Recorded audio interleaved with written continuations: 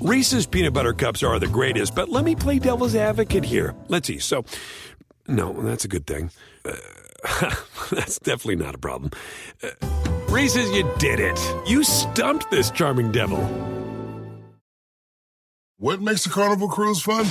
That's up to you. Maybe it's a ride on boat, or a roller coaster at sea, or a deep tissue massage at the spa. Creole-inspired cuisine at Emerald's Bistro to laid-back bites at Guy's Burger Joint. Excursions that take you from jungle adventures to beach stays at Mahogany Bay and sunsets from the top deck. Long story short, no one does fun like Carnival. Carnival, choose fun. Ships Registry, Bahamas, Panama. Ditch the clowns on the left and the jokers on the right, and join Michael Smerconish right here in the middle. This is the Smerconish Podcast for independent minds. In today's newsletter, you'll see coverage of tech billionaire Elon Musk visiting the southern border in Eagle Pass, Texas yesterday. He was live streaming his tour of the area to give folks a sense of what he regarded as the real situation. Musk, of course, owns Tesla and SpaceX and X. He was there in the company of U.S. Congressman Tony Gonzalez. Here's 30 seconds of what he had to say. As an immigrant to the United States, I'm extremely pro-immigrant. And I believe that we need a greatly expanded legal immigration system and that we should let anyone in the country who is hardworking and honest and will be a contributor to the United States, we should have expedited legal approval for anyone who sort of falls in that category. But then by the same token, we should also not be allowing people in the country if they're breaking the law. That doesn't make sense. The law is there for a reason. I think we want to do both things.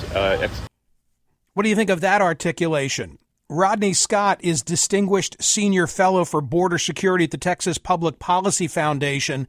Previously, he was the 24th Chief of the United States Border Patrol, and he joins me now. Chief, thanks so much for being here. We should note that you served 3 decades in a Border Patrol capacity. You served under both Republican and Democratic administrations. Thank you, Mark, for having me on this morning. I appreciate it.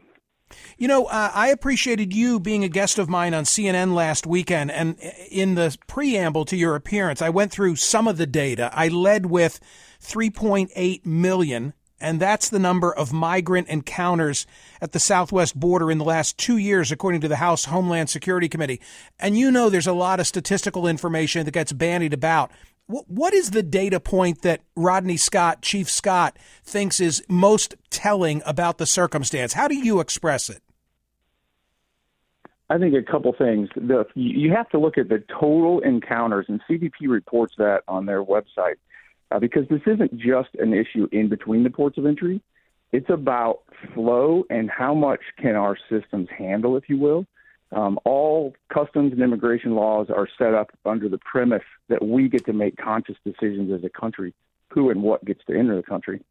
And we've staffed Customs and Border Protection to include Border Patrol in a way that we think is reasonable based on tax dollars, right? Well, when you hit these massive flows, and if you go on cbp.gov right now, look at their stats and summaries, it's 2.8 million, over 2.8 million encounters just this fiscal year. That takes away agents and officers from doing legitimate trade and travel inspections, from facilitating travel at airports, and it pulls Border Patrol agents off of actual patrol and enforcement duties and really relegates them to an immigration processing role. If you can't control this flow, that literally means that we are no longer making any conscious decision as a country over who and what gets to enter our home. And that's really the crux of why the numbers matter, despite individual pictures of economic migrants, as of asylum seekers. The flow has to be at a level where we can actually interact with people and make conscious decisions, and we can't do that today. Chief, what is an encounter?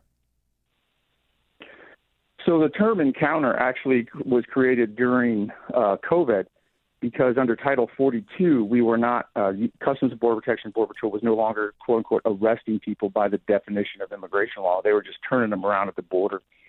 So all the term encounter means is that a Border Patrol agent or a CBP officer has interacted with somebody that has absolutely no legal basis to enter or remain in the United States. If it's under Title 8, it would still be considered in the rest. But all those Title 42 numbers are still in there, so they call them encounters. So you encapsulate both immigration law and Title 42. This is the Smirconish Podcast from SiriusXM. Hey, the national sales event is on at your Toyota dealer, making now the perfect time to get a great deal on a dependable new SUV like an adventure-ready RAV4. Available with all-wheel drive, your new RAV4 is built for performance on any terrain, from the road to the trails, and with plenty of passenger and cargo space, plus available tech like wireless charging, you and your entire crew can stay connected. Or check out a stylish and comfortable Highlander with 3 spacious rows of seating for up to 8 passengers and with available features like the panoramic moonroof. You can sit back and enjoy the wide-open views with your whole family. Plus, both RAV4s and Highlanders are available in hybrid models, so no matter your style, you can drive efficiently and save on gas. Visit your local Toyota dealer and check out amazing national sales event deals on RAVs, Highlanders, and more when you visit buyatoyota.com. Welding instructor Alex DeClaire knows firsthand how VR training platforms like ForgeFX can help meet the demand for skilled workers. Anywhere you go look, there's going to be a shortage of welders. VR training can help welding students learn the skills they need to begin and advance in their career. The beauty of virtual reality is it simulates that exact muscle memory that they need. Explore more stories like Alex's at meta.com/metaverseimpact. Reese's peanut butter cups are the greatest, but let me play devil's advocate here. Let's see. So, no, that's a good thing. That's definitely not a problem. Reese's, you did it. You stumped this charming devil. Listen to Michael live weekdays on POTUS, SiriusXM Channel 124, and on the SXM app. I'm looking at CBS data. They said, or reporting, Border Patrol agents apprehended roughly 140,000 migrants who crossed the U.S.-Mexico border without authorization during the first 20 days of September. When I read statistics like that, and it's spoken of apprehensions or encounters, I say, well, wait a minute, that's only part of the picture, and we don't even know what the full picture is, because how many individuals were able to come here illegally without there being an encounter or an apprehension? Again, thank you for bringing that up, because I don't think the average American really understands how wide open and remote a lot of our border sections are, or even in Texas, where it can be close to a small town, but there's so much foliage along the river, it obstructs the agent's view. There's not a lot of technology. But specifically like Arizona right now, if you look at Arizona, they're averaging, or I think this last month, it was like 40,000 encounters over 260 miles of border. But one individual encounter in a remote area like Sells, Arizona, can take 10 agents out of commission pretty much for the entire shift. So that leaves hundreds of miles of border unopened. In some areas like Arizona, under the Obama administration, the Secure Border Initiative, we installed some technology so you can actually document the gotaways because you see them on camera. Border Patrol has documented over 1.5, almost 1.6 million documented gotaways under the Biden administration. But in South Texas, a lot of New Mexico, there is no technology. So when the agents respond to the mass groups of illegal aliens crossing the border, no matter what the cause, that takes them away from other sections of the border, and the cartel is exploiting that. That's where they're bringing across the narcotics, the criminals that don't want to get fingerprinted, that aren't willing to give up to a Border Patrol agent. It just is a domino effect. There's no downside to good border security. There's a million downsides to having an open border.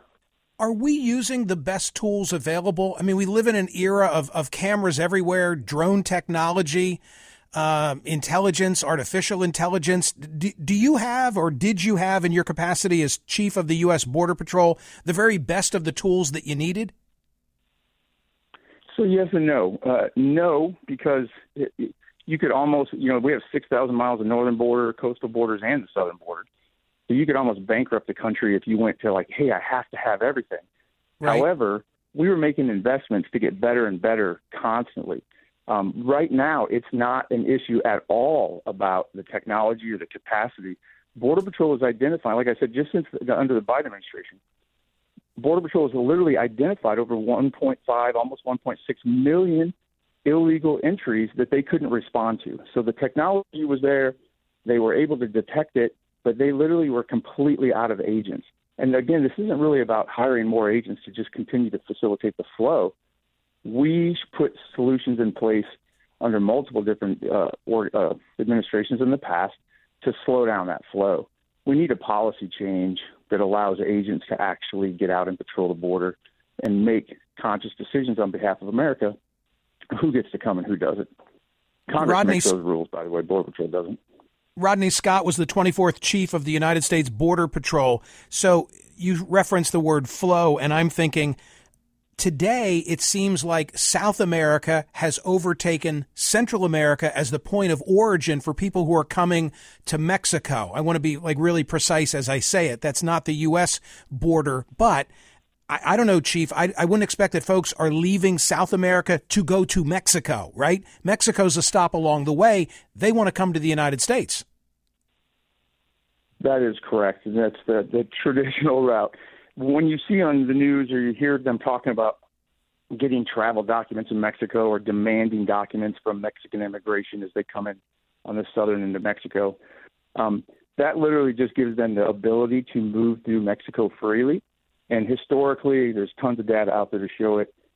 About 90% of those people are coming up to the southwest border. They're going to come into the United States either legally or illegally. They're going to try to exploit that CBP-1 app and try to claim asylum. If they can't get into that list, they will just cross in between the borders illegally. But they're not staying in Mexico. And it is a lot from South America now, but it's also the entire country, world. It's over 160 different nations. How reliable a partner is Mexico in stopping this flow? I hate to say it, but not reliable at all. And the reason I say that, the cartel has a huge amount of influence in Mexico, and it's easy for us to wave that off. But I mean, their level of influence is, they'll try to bribe government officials, but if the government officials don't go along with them, they will literally kill them, kill their families. It's very brutal. So the U.S. has always had to acknowledge that and then in some way compete with it through tariffs, through threats of taking away visas. It doesn't sound nice, but that's the only way that you could get the Mexican government to actually step up. And all we've ever asked them to do under any administration is enforce their own laws. It's illegal to be in Mexico without legal documentation. It's illegal to travel through Mexico. It's illegal to help people that are there illegally. And we've actually gotten Mexico to really step up in the past, set up checkpoints, stop the people from riding the trains, which is illegal. Things like that have made a huge, huge difference, and that's allowed both the Mexicans and the U.S. to focus on the cartel threat and the narcotics. But currently, there's no pressure like that taking place. This is the Smerconish Podcast from SiriusXM.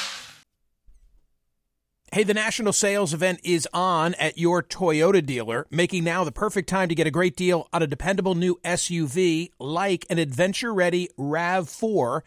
Available with all-wheel drive, your new RAV4 is built for performance on any terrain, from the road to the trails, and with plenty of passenger and cargo space, plus available tech like wireless charging, you and your entire crew can stay connected. Or check out a stylish and comfortable Highlander with 3 spacious rows of seating for up to 8 passengers and with available features like the panoramic moonroof. You can sit back and enjoy the wide-open views with your whole family. Plus, both RAV4s and Highlanders are available in hybrid models, so no matter your style, you can drive efficiently and save on gas. Visit your local Toyota dealer and check out amazing national sales event deals on RAVs, Highlanders, and more when you visit buyatoyota.com. Listen to Michael live weekdays on POTUS, SiriusXM Channel 124, and on the SXM app. Last week, the journal Science published a study, an analysis that said the cartels employ 175,000 people in Mexico, making this the country's 5th largest employer. Does that sound about right to you, based on your past experience? It does sound about right. And I want people to think about that for a minute, how influential they are.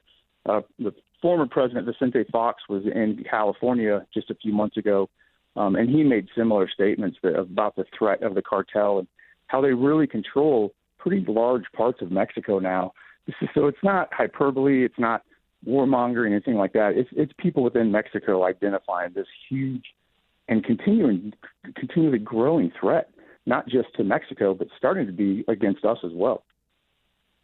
Chief, my view of it is that by the time they get to our border, we've already lost, because that we're never going to be able to be buttoned up entirely the way that we would hope that we could, and therefore there's got to be some effort. And I don't know what it is. I don't know what the solution is at the point of origin, whether it's Central America or whether it's Latin America, South America. But like, how do you stop the point of origin?